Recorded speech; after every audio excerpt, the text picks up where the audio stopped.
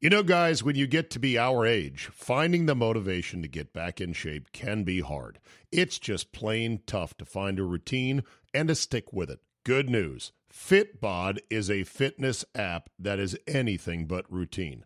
It tailors your workouts to fit your life, your goals, your gear, and even your schedule, so you can avoid burnout. And Fitbod helps keep up your momentum by mixing in different exercises, reps, supersets, and circuits. Best yet, Fitbod has over 1,000 demonstration videos, so you can learn the right way to do each exercise. It's time to ditch the boring routines and kickstart your fitness journey. Add Fitbod to your workout essentials. Join today to get your personalized workout plan. Get 25% off your subscription or try the app for free at fitbod.me/Zabe. That's fitbod.me/Zabe. Today on the Zabecast, Bruce Allen has come out of his hole like Punxsutawney Phil. What did the Redskins president have to say after nearly 1,500 days out of sight?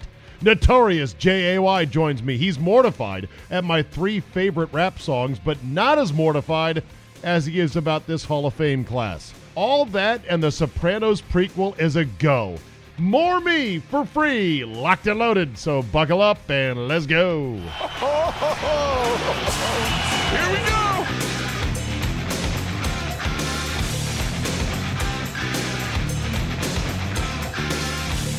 Wednesday, January 23rd, 2019.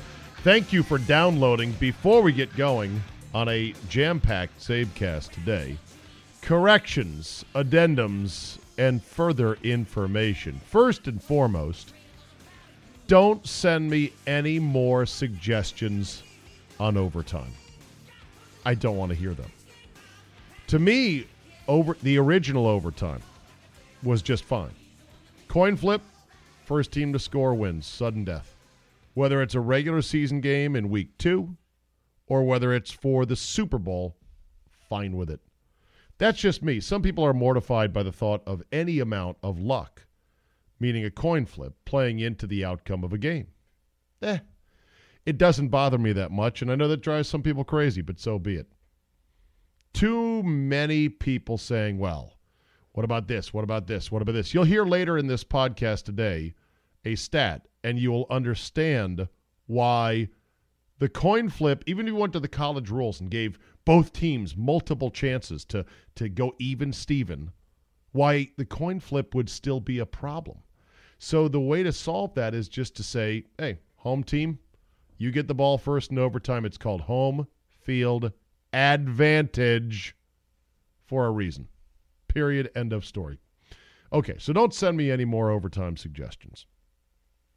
But do send me corrections when needed, such as Michael Puck writes to say David Tyree. I think you got that mixed up, Zabe. That was one of the few things that went wrong for the Patriots along the way. Not right. You are very correct. I got that mixed up in my haste, and I made a mistake. Thank you. But, Michael Puck says, Andy is full of it. They don't restart the game if a playoff game goes to double overtime. There is no such thing as double overtime. They just switch sides of the field that the teams are driving towards. I did look it up, and I believe that my original instinct was correct, and I believe that Michael Puck in Pittsburgh is correct as well. There is no such thing as double overtime in the NFL. It's just overtime. At least that's what I think. I haven't read the rule book. I'll be honest with you.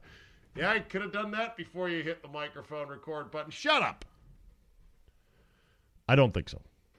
Either way, there you go. I was wrong on Tyree, and then you got the overtime thing. Also, this one regarding the Hauser boys and Marquette and the recruiting story that I told yesterday. Joshua Boeldt, B-O-E-L-D-T. You tell me. Bolt? From a Marquette alumni/fan standpoint, Zabe, I just want to make one small correction to your Tuesday Zabecast regarding Sam and Joey Hauser. During Sam Hauser's recruitment, Bo Ryan, then still at Madison, had one remaining scholarship in Sam's class. They wanted a guard. Therefore, they didn't offer Sam a scholarship right away, even though he probably preferred Madison to Marquette, being from upstate Stevens Point and being a Badger fan growing up. Sam was a top 100 recruit, but at the time, most recruiting services viewed Joey, his brother, as having a higher ceiling, and Joey did indeed end up being more highly recruited. Thanks to Bo not offering Sam a Scally, certainly swung Marquette back into national relevance and helped contribute to Madison having their worst season in 20 years in 2017-2018. The story you were referencing was probably with Henry and Wally Ellenson. And I don't want to get into that. Blah, blah, blah, blah, blah, blah. Nobody really cares. But thank you, Josh, for the correction. I probably should have known not to get too deep into recruiting war stories, because there's always multiple different narratives and sides to it and rumors, and this guy didn't get the grades, and that guy was getting paid, and this guy's dad was a pain in the ass, and this guy wanted his coach to come with him, and brothers and everything else. It's a fascinating world, this recruiting. Before we get to Notorious J.A.Y., the big story in D.C. today was the fact that Bruce Allen, team president, Washington Redskins, came out of hiding for the first time in 1,483 days. And by hiding, of course, I'm exaggerating, I'm using a writer's embellishment. He gave his first non-one-on-one interview in 1,483 days. In other words, a regular press conference. Come one, come all, bring all your questions. First time since December 31st, 2014. After a particularly bad season in which one Mike Shanahan was fired. Bruce Allen was the man in charge.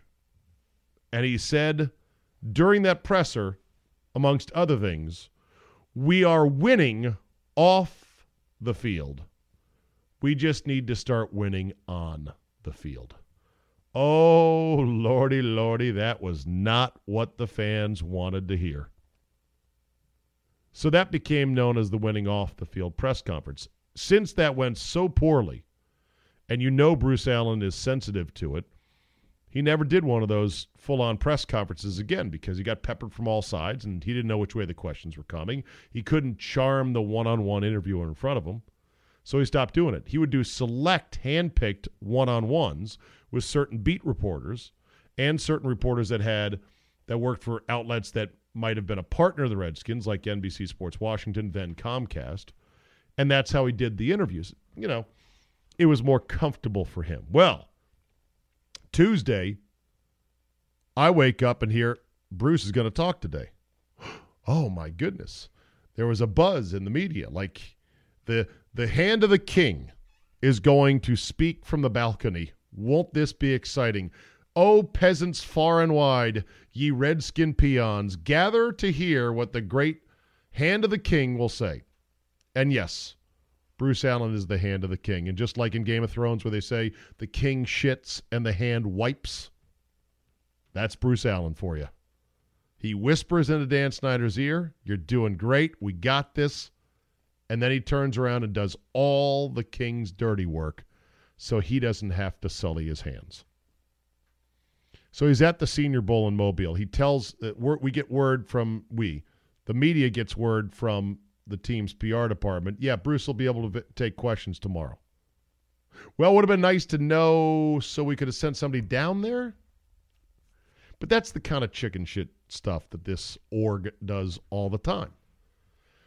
1,000 miles away, barely any notice, okay, he's going to talk. So he spoke for about 16 minutes. He took a lot of questions. The assembled Redskins media, the regular beat cops that were down there, I thought did an excellent job collectively. And the ones that I know of in particular included J.P. Finley from NBC Sports Washington, Tariq El-Bashir from The Athletic, Michael Phillips from the Richmond Times-Dispatch, Craig Hoffman from 106.7 The Fan, and a couple others. They were also jumping all over each other to get the next question in because they rarely get this opportunity. The big takeaway for me as a Redskin fan off of what Bruce Allen said was he thinks success in the NFL is just making the playoffs. How sad is that? He thinks that's success because he kept saying, we've been in the middle of the pack the last couple of years. And that means you're close. And we finished a game out of the playoffs a year ago. We finished 2 games out this year. We finished a game out the year before that. And he's ticking this stuff down, and I'm thinking, stop talking. Stop thinking like this. What are we going to do? Print a T-shirt that says 5 games short of the Super Bowl? High five? And on the back it'll say 6 games out of a championship? Oh my God. Amongst the whoppers he uncorked, and you can read, by the way, my whole write-up on this at zabe.com. It's not just podcasts anymore. It's also my writing from time to time. One of my most inspired works, I must say. In it, he committed these whoppers saying, well, sure, there is rumors that Todd Bowles and Greg Williams were being frantically pursued by Dan Snyder and that the Redskins were meeting with them, but Bruce Allen said, well, Greg Manusky was in on some of those meetings. Record scratch. What? So you're saying Todd Bowles, who has now bounced down to defensive coordinator status, came in for an interview and Manusky, the current D coordinator, was in on that meeting? Awkward. When pressed on that detail, Bruce Allen pretty much ran out of the room away from his own line of thinking. He just didn't really finish his sentence on it. He used some out like, I'm going to leave that part of the profession to itself about who was in the room and what they talked about. It's just so depressing. It is so utterly depressing. I wished he could have been asked hard questions, things like, what would your dad say right now? Since the only reason you got this job is your daddy was once a coach here and once beloved here and was passionate about the team and fanatic about the team. Well, what would he say to you? Wouldn't he just give you a smack upside the head and say, you dumbass, you have fucked this thing up royally? I'd love to hit him with your record's worse than Vinny's. If you love the team so much, would you claim to do? Like, I'd ask him, Bruce, you are widely hated by the fan base, and your record is worse than Vinny's. If you truly love this team, have you considered doing the right thing and stepping down? I'll hang up and listen to your answer off the air. I'm not saying I'd have the balls to ask that, and I'm not saying it would. A question that aggressive probably wouldn't pass journalistic muster. It would be too antagonistic. Be the kind of question that gets you banned from a post-game show. Oh, I know that feeling all too well. But boy, it would have been satisfying. Talked about the stadium issue and how that's coming.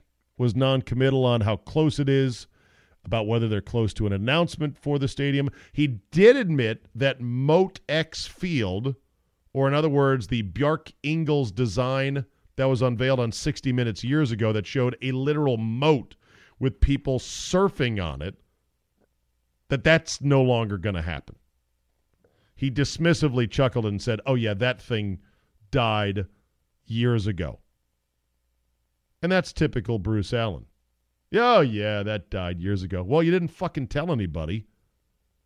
This came out on 60 Minutes as an actual design. Full artist renderings and everything else.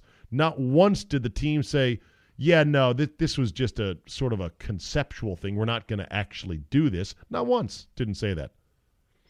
So that was the good thing to come out of the presser, is that Moat X Field is dead. But then Bruce Allen turned around and said, this new stadium is going to be a, quote, lifetime commitment, and that they're going to play football in it for 50 years. 50 years? I got the under on that one. Blood bank guarantee. The current stadium is 22 years old, and it looks like a car that's on blocks in somebody's front yard. There's plastic tarps covering seats that can't be sold. There's chain link fences that cordon off the exposed girders of the upper deck. There's plywood barriers that sort of cordon off entire sections. It's all purple, orange, and green, the colors of FedEx. It is an eyesore if ever you've seen one as a stadium. So it's going to continue. The beatings will continue until morale improves. This is shaping up like a 4-win season at best. Who are they going to get to play quarterback? Alex Smith, he said all the right things about Alex Smith. He's healing, he's battling. If anybody can come back and play, it'd be him. But Alex Smith showed up to a Wizards game with scaffolding on his leg. Not exactly the visual you want to see. Anyhow, if you care more about this, and frankly, I think even Redskin fans don't care anymore, so why did I spend an hour writing this piece on Zabe.com, which you can go look at, called Bruce Today, Bruce Tomorrow, Bruce Forever? Oh, I know why I spent an hour writing it, because I'm damn good, and it's an entertaining read. So go ahead and lap it up. Time to call our guy, Jay Cottrell, the notorious Jay, as I have dubbed him many years ago.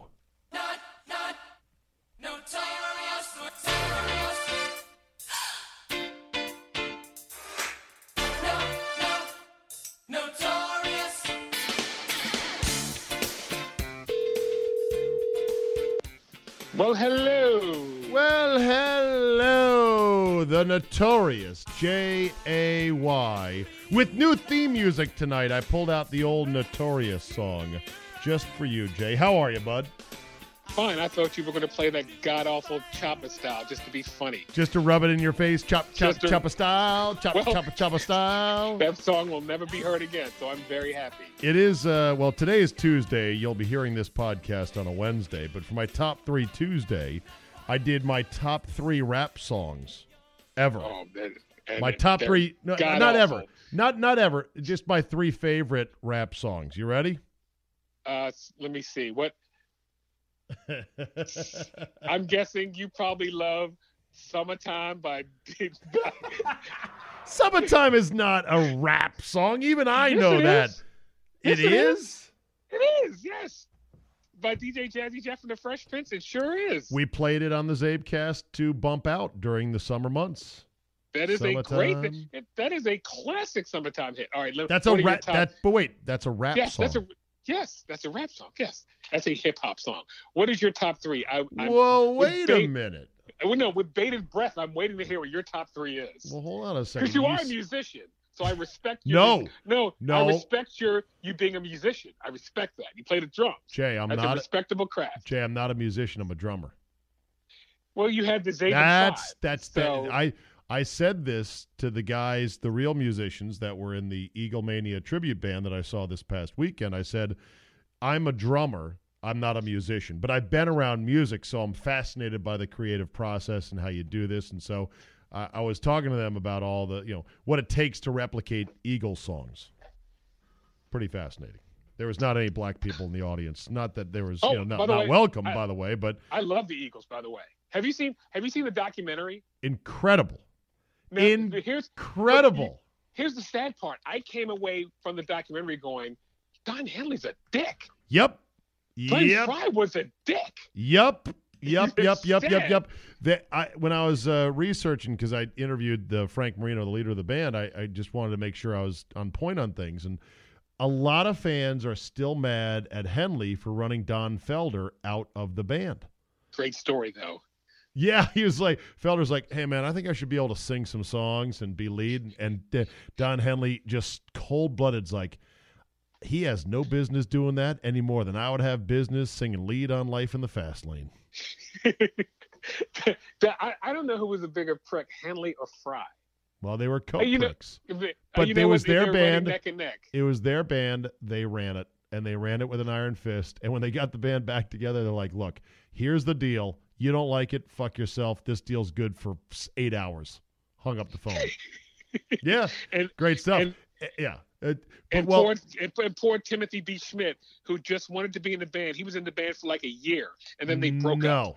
Well, right, yeah, he was in the band for a year. They broke up, but then when they got back together, he was in the band. He's still in the band.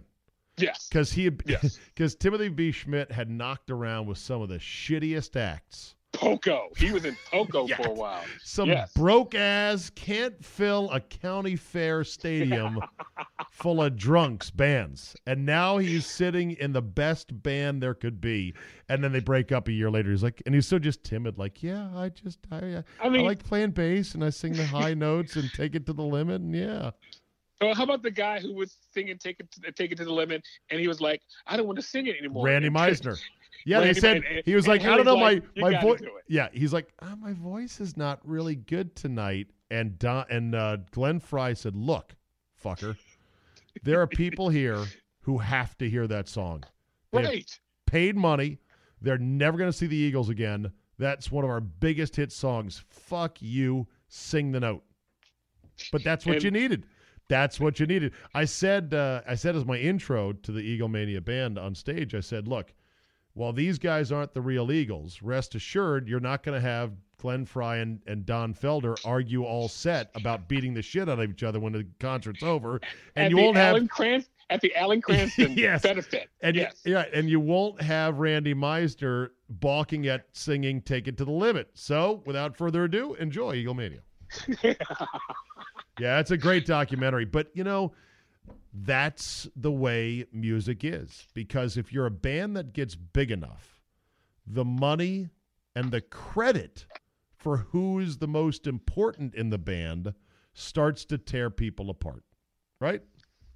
Very true. 100% true. If the band ain't Every making band- no money, ain't nobody fighting because you're all shitheads. You're all Sounds sitting like- there with your hat and your guitar case out on the corner, hoping for some change to be thrown in. Sounds like radio shows are the same way too. Oh boy! Here we go. Here we go. But wait a minute. So let's go back. I'd like to hear your top 3 hip hop songs. Top three. My top 3 favorite rap songs. Number 3, "At the Marriott." Number 2, "Drop That Kitty Down Low." Number Jesus 1, Christ. "Turn Down for What." Oh my God! I'm like a disappointed father. Are any of those good? You have picked the lowest hanging fruit. And Jay. wait a minute. These are all songs you heard at arenas and stuff like that, right? That's what this is. No, it's not jock jams, if that's what you're asking. That's what it sounds. All the stuff that you like is on a Jock Jam CD somewhere. Okay, here's why I like each song. I'll go through it, okay? Number 1, "At the Marriott" by Duro Music is great because it's a story about how, hey, there is no nightclub. We're going to turn the Marriott into the nightclub. Uh-huh. Now, it's This Duro what I did. Music. Took a flight to Cali and got my nigga. What's that on that beat? I checked in at the hotel. Left the hotel and hit the club. Then the club got shut down. I turned the hotel into the club. The after party at the Marriott. Iced out my canary watch. Yellow dime. Hold shoes cause I'm very hot. What you do? I just take them to the Marriott. Yeah. We're gonna take it. We're gonna be inventive here, and it's good. I love it. It's very persuasive. At the Marriott. Number 2, "Drop That Kitty Down Low." Stop sign. Drop that kitty down low. Pop that kitty down low. Shot that like a window. I'm gonna make you explode. Drop that kitty down low. Pop that kitty down low. Take that video phone. Drop that kitty down low. Drop that kitty down low. Pop it like a pistol. Make it clap for a stack. Don't forget to Go ahead. I'm sorry. by Ty Dolla $ign, I know who it's featuring by, yeah. Charlie XCX and Yes. Tinashe. I mean, it's just great. It's super sexualized. Kitty meaning pussy, of course. And you're in the club. Drop that Is kitty that down what low. that means? Whoa. It means What that it means get it. It means get it close to the floor. It's got a really infective hook. I like to say. And number one, turned down for what? Turn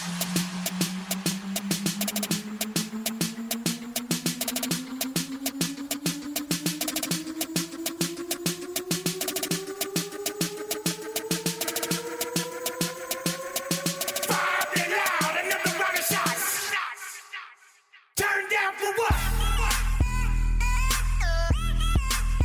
Turn down for what? By Little Johns or Lil Wayne, one of the two. Little something. Little John? Little John. I would listen to that. I hear that and I may bob my head. That's not as awful as the other two. You know what I wish though? I wish for Zabe Vegas that I could meet you in LA and we could do the drive to Vegas and I could put in what is good hip hop for that 4-hour drive. Well, and by the time we hit the lights of Vegas, you would be a brand new man. okay. A brand new honky. No, I didn't say no. I know. I call myself that. a honky. Don't be saying that. I can say the H word.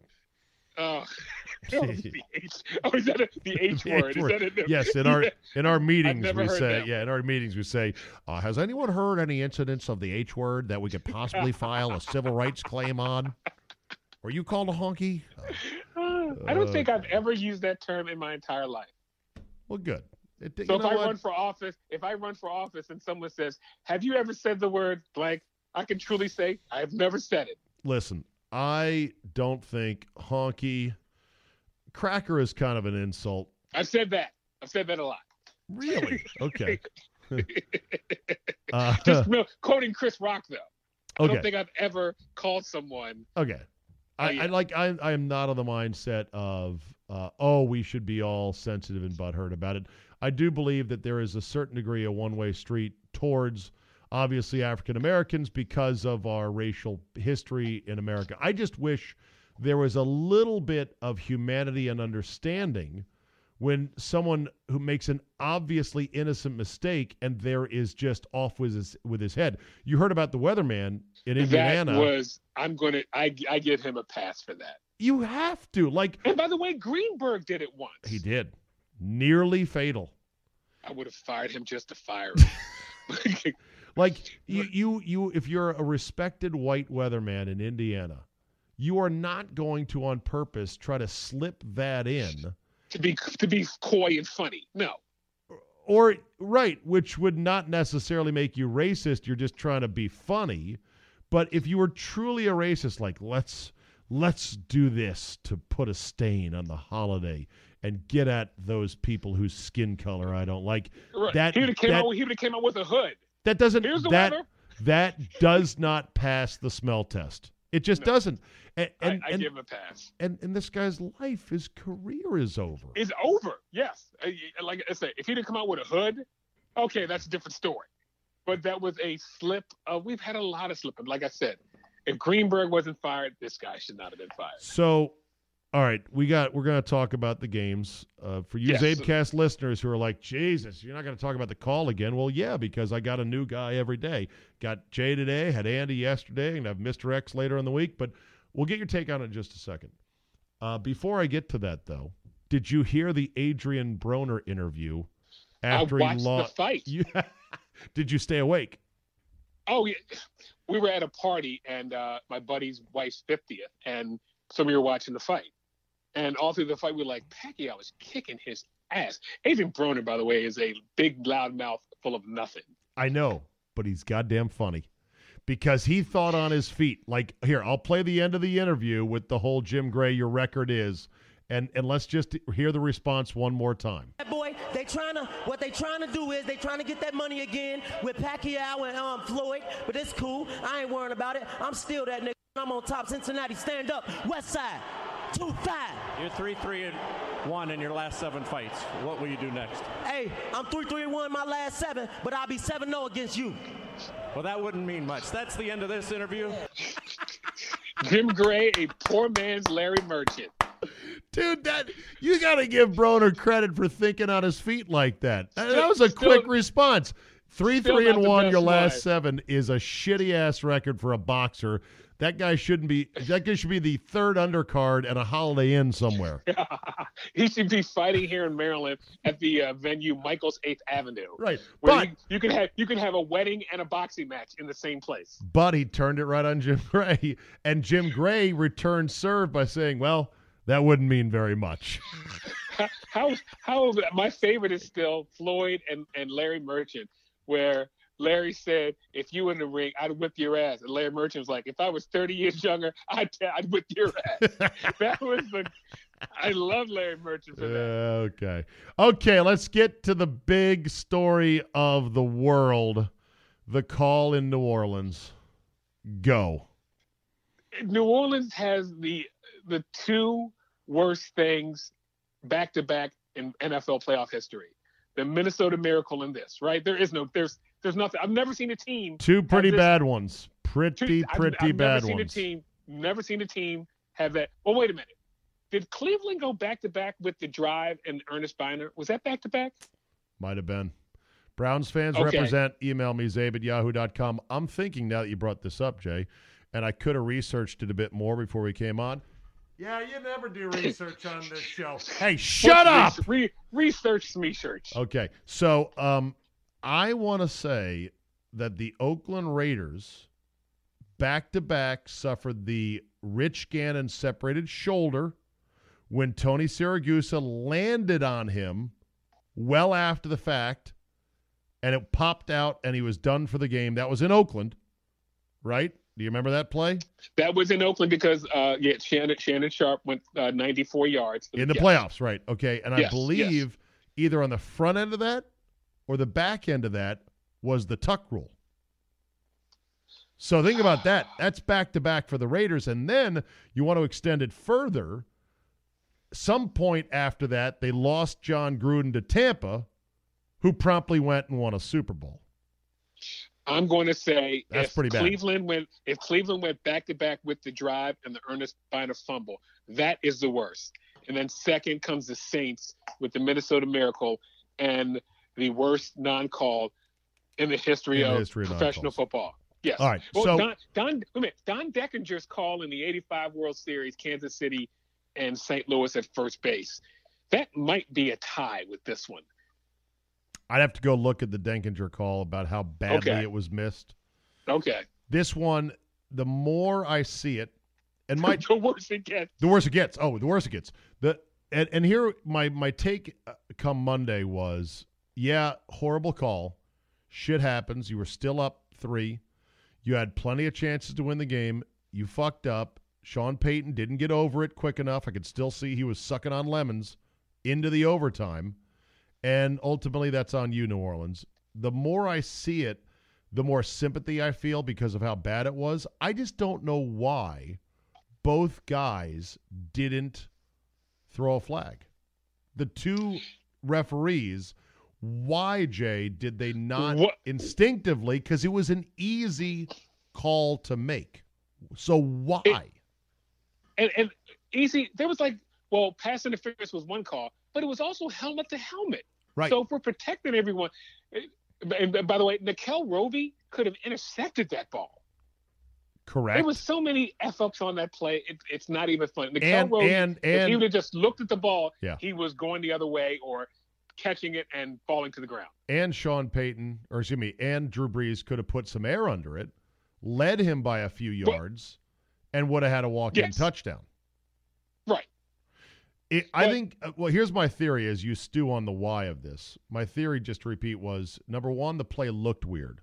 It didn't look like prototypical pass interference because the defender was not stride for stride with the receiver. He was coming way across the field in a panic to try to get his guy, and he crashed right into him, which made it look more like a collision and not necessarily pass interference. So that jammed the radar of the referees. The other thing I believe that they truly don't want to do is they don't want to call a flag that ends the game, and that in that case a flag would end the game. They would prefer to be conservative on the side of that's not PI.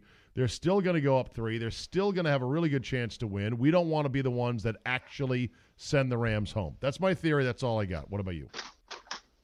I just think they were caught up in the game, and they weren't even paying attention. I think they were caught up in the moment. Is that crazy? So you think it was just a genuine fuck up by not one, but two of the purportedly best side judge, line judges, whatever they were, in the NFL that had been given this NFC Championship assignment? That to me is the hardest theory to buy. That they both fucked up? Really? Yes. Because every time I see it, I'm like, holy shit, how did they not throw a flag? Now, do you think your boy will call his office and go, we need to hire full-time younger referees now? Well, the And NFL... by your boy is Goodell. The NFL has been moving to full-time refs all along. They've lost 37.5% of their crew chiefs. They've lost 6 crew chiefs to retirement or to the TV booth in 2 years. So they're already draining the swamp of their part-time guys, and they're going to have full-time guys, but it doesn't mean that refereeing is going to get any better. Okay. How much would you pay a full-time referee? Well, that I would pay out of pocket? I don't have a lot of money for that. If Steve Zabin were the $56 a czar month. if Steve Zabin were the czar of the NFL, how much would you pay an NFL referee full-time? What would be the going rate? $225 base, upwards of $400 if you're really good. Okay. No, I'd like to know. I'd like to know what the going rate would be. Because full-time meaning, what would you do in the off-season? Watch film? Well, that's my argument. See, like, I disagreed with this push to go to full-time refs because there's not enough to do from now until August. Right. There isn't. You can say they can train. They can watch film. They can do simulations. XFL. Yeah, and what are you going to do on Tuesday? I'm being funny. I'm just talking. What did you say? The XFL. The XFL, right, yeah. This is the XFL. Actually, you wouldn't want them refereeing other leagues or games because they'd have slightly different rules and different interpretations as to how they want the game called, and it would fuck them up when they get back to the NFL. My opinion. So I would have kept, by making more and more guys full-time, I think these referees are like, you know what, fuck this. I'm not going to give up my law practice of Ahmed Hakili because I might be making $750 or $1 million in law and an extra $225 doing games, and I like doing games, and I'm good at them, and I can do both. But no, I'm not giving up my law practice to be a full-time ref. What, am I, an idiot? So I think that's why guys like him left. I also think, Jay, that a number of referees see the gambling wave coming, and they don't like it because they don't want to live with fucking death threats when the NFL and other leagues embrace gambling. You can say now, but, they might get death threats because people gamble already. It's different when the leagues sanction gambling and a call goes the wrong way and people think the league had their thumb on the scale to make money, and Craig Rolstad then gets death threats. Okay. That's just my theory. No, you are. All of that is true. Yeah, that the longtime referees who've done it enough look at the landscape and say this is probably a good time to get out of it. Now, they also might be sick of replay. You know, these guys are so good; they get so many calls right, but the one or two that super slow-mo replay shows they got wrong, they're sick of it. They're like, "Fuck, nobody can get all these things right," and people are calling me an idiot, an asshole, whatever. Granted, this PI was terrible. That nobody should have missed that call. So that said, would you want to allow PI to be reviewable? Yes. Review everything. Okay. If you want to get it 100% correct, how many times? Review everything. How many times? Till you get it right. No. How many replays? How many challenges does each team get? Let's say 3. Okay. What happens when Sean Payton's out of challenges and that play happens? You're S out of luck, Sean Payton. You'll say that. I guarantee you many fans, including those who bet on the game, will still be furious. The outcome of the game... Gambling is killing sports. Well, it is, but here's the thing, and the fans will be... Because there's two things. There's one, you say too bad for Sean Payton, he should have kept his flags. The other argument is, well, we want the games to be not marred by terrible calls. So if you want games to be not marred by terrible calls, you must have an unlimited supply of challenges in case something shitty happens at the very end of a game like this. Well, then we're going into the games will last 97 hours. Right. So in other words, maybe we've reached the limit of perfection, because much like some countries and the Pentagon likes to fight the last war with the last equipment and, okay, we need tanks because whatever. No, we're not doing that anymore. This PI call was obvious, blatant, and shocking. They missed it. The next PI call at the end of a championship game is going to be very close. Watch. Most of them are very close. Most of them involve both guys pushing off each other. Do you remember at the end of the Horror Bowl on 4th and goal, Kaepernick to the end zone? Yes. And how much there was Jim contact, Harbaugh was there. Yeah. What would replay have done on that? Wonderful. Wait a minute. How about this? Is not as egregious, but how about the call on Brady? He roughing the passer. Terrible. Yes. But from How about behind, it looked like a chop to the head. Oh, I know. Again. but let's go back to the Horror Bowl. Do you want the Super Bowl to be decided by Alberto fucking Riveron in New York City looking at a TV screen after a butthurt coach throws a red flag on the field? I'm always on the side of get it right. And I know there is no right. There is no right. And even if you get it right, Jay, imagine that Super Bowl being decided on TV in New York City. And tell me if that feels like sports to you or if it feels like unadulterated bullshit. That's the problem. That will happen. If enough games are played with enough things reviewable like PI or holding or whatever, that's going to happen. Okay, we should just have robots then.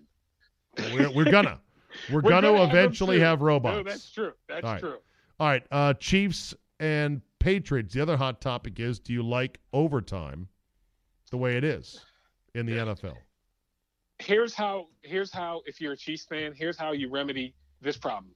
Don't let them score. There you go. End of discussion. I'm tired of Chiefs fans bitching. Oh, we should. No. Don't let them score. I think the Rams didn't let the Saints score. It's possible. Right. They just fired their defensive coordinator today because the Rams. Oh, did you hear who they're going to hire? Garbage. Did you hear who they're thinking about hiring? Who? Rex Ryan. Oh, God. Yes. Yep. Exactly. All right. So you are fine with the overtime rules as they stand. Stop them. Yep. Okay. Here's a stat of the day for you. Hold on for the music. Here it comes. Stat of the day. This courtesy Ross Tucker, who tweeted out, college football coin toss winners in overtime. Saw this. 54.9% win the game. NFL overtime coin toss winners win the game. 52%. Behold, your stat of the day. So in other words, what people are arguing, well, we should go to a college style, it's more fair. They're actually wrong. It's less fair because, do you know what happens in college? Other team gets the ball. Well, no, what happens in college, you know what happens in college after the coin flip? The winning team, the team that calls the coin flip right, gets to decide what the offense and defense. And guess what they do 99% of the time? Go on defense. They defer. Yes. Because if you know you can stop them, what you need, it's like playing blackjack. Do you want to go first? Or do you want the dealer to go first? Always let the dealer go first. If you could, yeah. That's why blackjack's tilted toward the house. You've got to go first. You're at a disadvantage. And you may bust. You may throw a pick. You may fumble. So, in other words, every team now in college defers in overtime because that's the best strategic move, and it's an edge that's greater than the edge in the NFL. So people need to shut the fuck up. Yes. Exactly. Thank you. Okay, Hall of Fame was announced today, Jay. I know you were a big baseball fan. I'm very upset about this. Big baseball fan, and you played adult league baseball, played in high school as well. two sports star at Mount St. Joe's, basketball and baseball. Two sport player. Go ahead. Two sport player. Not star. All right. What do you think of the new class for the Hall of Fame? The only person who should be going into the Hall of Fame wore number 42 for the New York Yankees. Mariano Rivera. It might be seen a longtime Orioles. Great pitcher, but it's not the Hall of really good. It's the Hall of Fame. Right. I know I think he had 280 victories, but still never won a Cy Young, only won 20 games once. And now he did pitch in the height of the steroid era in the toughest division. But again, 280 is not 300. Yeah. That is still the benchmark. Roy Halladay should not be in. The only reason he's in, I hate to say it, died because he passed away. Yeah. Edgar Martinez, 311 lifetime batting average, did not have 3,000 hits, did not have 500 home runs. How the hell is he in the Hall of Fame? Very good DH. So, like I said, the only person who should be in is Mariano. That's it. Yeah, the Baines thing rankles a lot of people. Harold Baines and Bill Mazeroski killed the Hall of Fame as we know it. Where did Mazeroski go in? Many years ago because of the but Mazeroski shot heard around the world. He went in for one. That was Bobby Thompson. Mazeroski was a 60 World Series against the Yankees. Oh, he was the homer and the gloaming. Right, and that was the only reason Bill Mazeroski is in the Hall of Fame. Okay. And he shouldn't be in. Yeah. All right, well, Joe Namath is in the Football Hall of Fame. And I think he threw like under 50%. Not under. His percent, it was like 52 then, right? Joe Namath, Football Reference. Okay. These stats are horseshit. But he's in for one game. But Joe Namath played in an era where the coaches in the NFL didn't care if you threw a lot of interceptions. It was almost like, yeah, la, la, la, la, la, fling it down there and give it a shot. And Joe Namath, by the way, had 3 knee surgeries, which were performed basically by a guy who had stayed at a Holiday Inn Express. I mean, huge knee scars. The rehab was so primitive back then. It's amazing he can even walk today, given the surgeries. Are you making excuses for Joe Willie Namath? Are you ready for the Joe Namath touchdown to INT career splits? Please go. 173 career touchdowns. How many interceptions for a Hall of Famer, Joe Willie Namath, do you think he threw? 173 good. How many bad? 210. OJ, I'm so sorry. You've underbid. The answer is 220 interceptions. Is that a lot? Yes, he's 57. Why am I yelling? He's 27. He's 47 interceptions on the wrong side, upside down. Is that wrong? He had interception totals in years of 27, 28, 22, and 28 pickles. Oh. And these are in 14 game seasons. Now, we do have to give, those were the days where you could literally, DB could jump on the back of a receiver at all times. True. So true. Those are a little bit skewed, but like Pat Fisher. Yeah, the dirtiest player ever. Yeah. Yeah. So there you go. That's Joe Namath for you. Okay. Anything else you want to get to today before we get to fuck that guy? Because I got a great fuck that guy for this. My fuck that guy, Zaven. Well, don't use it now. No. Well, I don't have a. I have to say it now because you and Charch were talking about Charch cutting the cord. Okay. And I have to cut the cord because I got, and I'm going to curse. I'm going to use my curse. I got fucked by Verizon so hard that I'm going to have to cut the cord or do something. You're walking sideways? For walking, you got fucked so hard you're walking like a crab? I was like the rape scene in American Me. Oh my! That's how I literally did not have service for like 9 days, and I would call every day and get thrown to like 10 people. Oh, no one would help me, and I would just yell like a banshee. This is Verizon Files. Verizon Files, and I was like, so where are you going? Where are you cutting the cord to? I feel like Zach Mayo in what's the movie with Lou Gossett? I got nowhere else to go. I don't know where to go. Officer and gentlemen, sorry. I don't know where to go. I have no idea where to go. But I can't. They raised my bill. I didn't have channels for I had movie channels, and that was it for 9 days because there was a glitch in the system, and no one could figure it out. A glitch. And then they raised my bill, and no one could figure out why they did that. I got nowhere to go. Oh but I my gotta do God! something.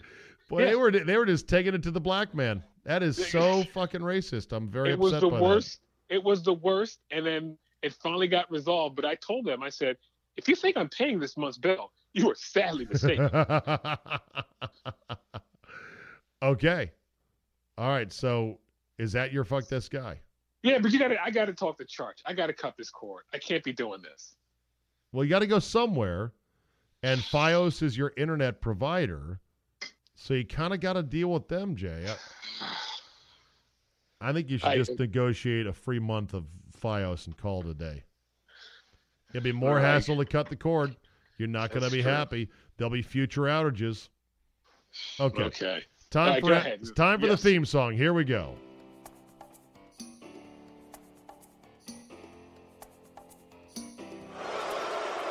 I'm not a good guy.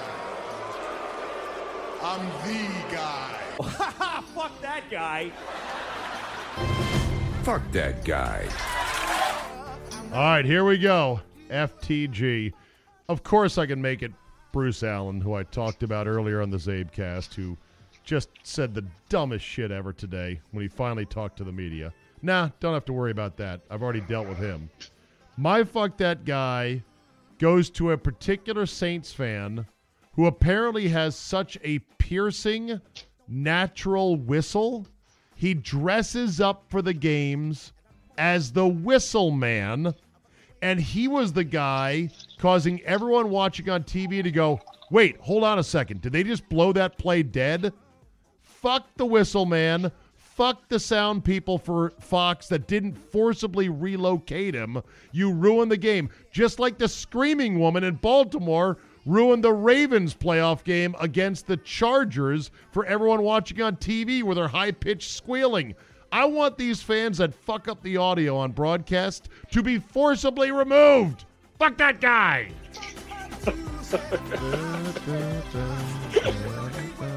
Yeah, hey, great. You can whistle so loud it sounds like a real whistle. How about you stop doing that? Better yet, not only stop doing that, don't dress up with a whistle on your head. Nobody cares about your skill. Can we punch him and then punch Marlins man also? Yeah, it would line him up for a punch fest. Yes, Be very satisfying. A dick punch, dick kick. Yes. Okay, Jay, what is your FTG officially for this week? I'm sorry. I don't. You don't have one? I'm FTG list. You gotta have one. Has to be somebody. Come on, man. Well, okay, all right, okay. This is going to sound. All right, so. Don't make it political. No, not political. So I'm listening last night. I've noticed, Zabin, there are so many mediocre sports people on the radio. Oh yeah. Last night, listening to someone who we both know. One Scott Farrell. Frown the bench. I want to know how he collects. I want to know how someone collects a check as a sports radio talk show host and knows minimal about sports. Yeah. I heard him breaking down a college basketball game. He knew no names, didn't know any records. He's just running. I'm like, the business is now at an all-time low. Am I wrong? It's not good. That? It's not. Okay. It's not good at the high end. There's too many high-end guys making way too much money and not knowing anything. But I got to tread lightly saying that because they'll look at me and say, you're just bitter. But you do your homework. You at least watch games incessantly. This is just a guy running his yap. Yeah, well, where has that gotten me? Where has trying hard, where has doing the work, and I've got the spiral notebook to show it, where's that helped me? It hasn't. I need a shtick. I need a hook like, free on the bench, how to he, on the bench. Dude, you got a football field in your backyard with a goalpost. That's not You're okay. I know. But I'm working like a dog for it, man. Come on now. You know I'm not as big as I could be, right? You are one. Can I say, one of the worst days in this business is you and I on an elevator in Pittsburgh. Yeah. And Mike Greenberg gets on with his man purse. And you cordially say, "Hey, Mike, I'm Steve Zabin." And he literally looked you up and down like you were not supposed to speak to him. I wanted to punch him in his face. You were there that day, and weren't you? Yes. And I'm like, this guy is a star. He is everything I hate about the business, Mike Greenberg. Yeah, and that was before Greenberg got really huge. That was probably 2006, I want to say. Yeah, that was medium. That was medium Mike and Mike. And you're right. Not only did I encounter him on the elevator, and you're right, he exactly looked at me like that. Like, what? Who are you? No pretense of, hey, how's it going? Right. Because we were on Fox, and ESPN was the only other syndicator nationally at the time, right? And so basically it was like, that was one thing. Guess what, though? That was the remote where they misspelled my name on the sign at our broadcast booth, and they spelled it Steed, like a horse. I still have that sign. That's where it came from. It was at Nemacolin. Whoever was working PR either is stupid as shit or misheard Steve for Steed and thought maybe this is a big radio guy. Steed, like a horse. And they spelled it Steed. So not only did Mike Greenberg dismiss me as rubbish in the elevator, I then sit down and look at the sign. It says Steed. I'm like, it's not breaking my way in this business. Oh, well, I'll keep plugging. But I mean, and not everybody. You know who's one of the nicest people that I ever met? The dog. Well, who used to be with Francesa? Oh my God, what was his name? Oh, Jesus Christ. Oh, Mike, Doggy. Well, oh my God, I can't. Chris Russo. Chris Russo. Chris Russo was one of the nicest. Yeah. I thought when we sat next to him, I was like, oh, he's got to be a dick. He was one of the nicest people I ever met. Oh, very nice to meet you. Hey, pal, I appreciate it. Hey, pal, that's exactly how he was, because he came on the show, and he was like, oh, yeah, I heard of you. And he was like, I'd love to come on. I was like, wow. Yeah. But, okay. Well, you know what, though? You know what, though? He's mailing it into. Just listen. Just listen. I hate to say it. Again, it comes off as me being jealous. And it's not good when it gets back to him and someone's going to fucking tattletale, as they always do. No. They always they're do. Not. Somebody will. No. Yeah, shut up. No. No, I hear it and I think, oh, Chris, you should know that. Like, I know I don't know everything. I fuck up all the time. And I don't know things, and I feel like I should know that.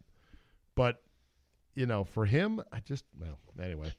Good to be him. He's got a nice house out in Newport Beach and country club membership. And I'm not complaining. I'm not complaining. I've done just fine. You just came back from Wisconsin, by the way, too.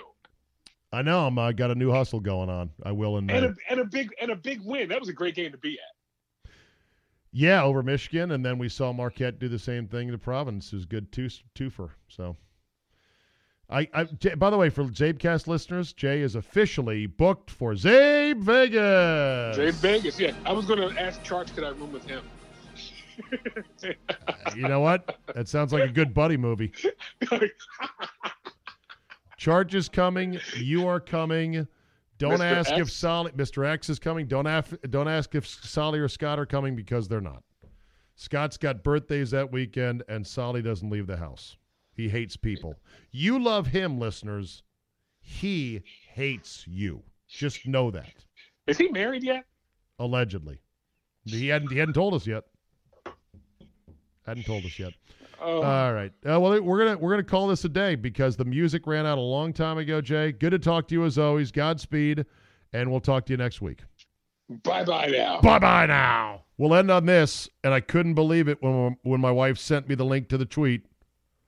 James Gandolfini's son, Michael, cast as Tony Soprano in the Sopranos prequel movie. Yes! This is incredible. It's not a show.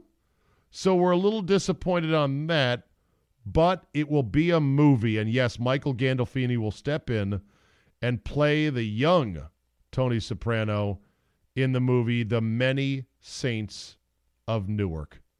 It'll focus on tensions between the Jersey City's African-American and Italian communities. And yes, David Chase, the creator of The Sopranos, will direct.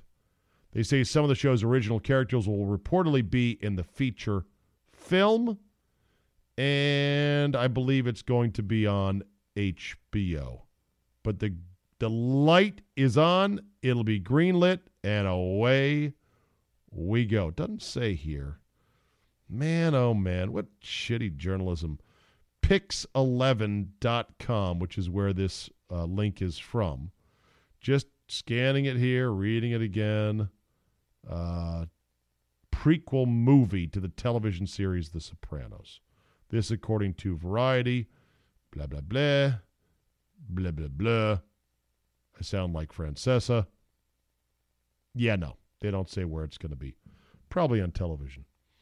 Either way, this is not a drill. This is real. We got a Sopranos movie. Now we've got a Deadwood movie coming out. Life is getting pretty good, kids. Not too shabby. That's all for today. Get the Zabecast app. It's quite handy. Subscribe to Premium, zabe.com/premium. Email me with topic suggestions and more at zabe@yahoo.com. Now go on out there and start writing your preferred prequel plot lines for the Sopranos movie, and we will see you tomorrow.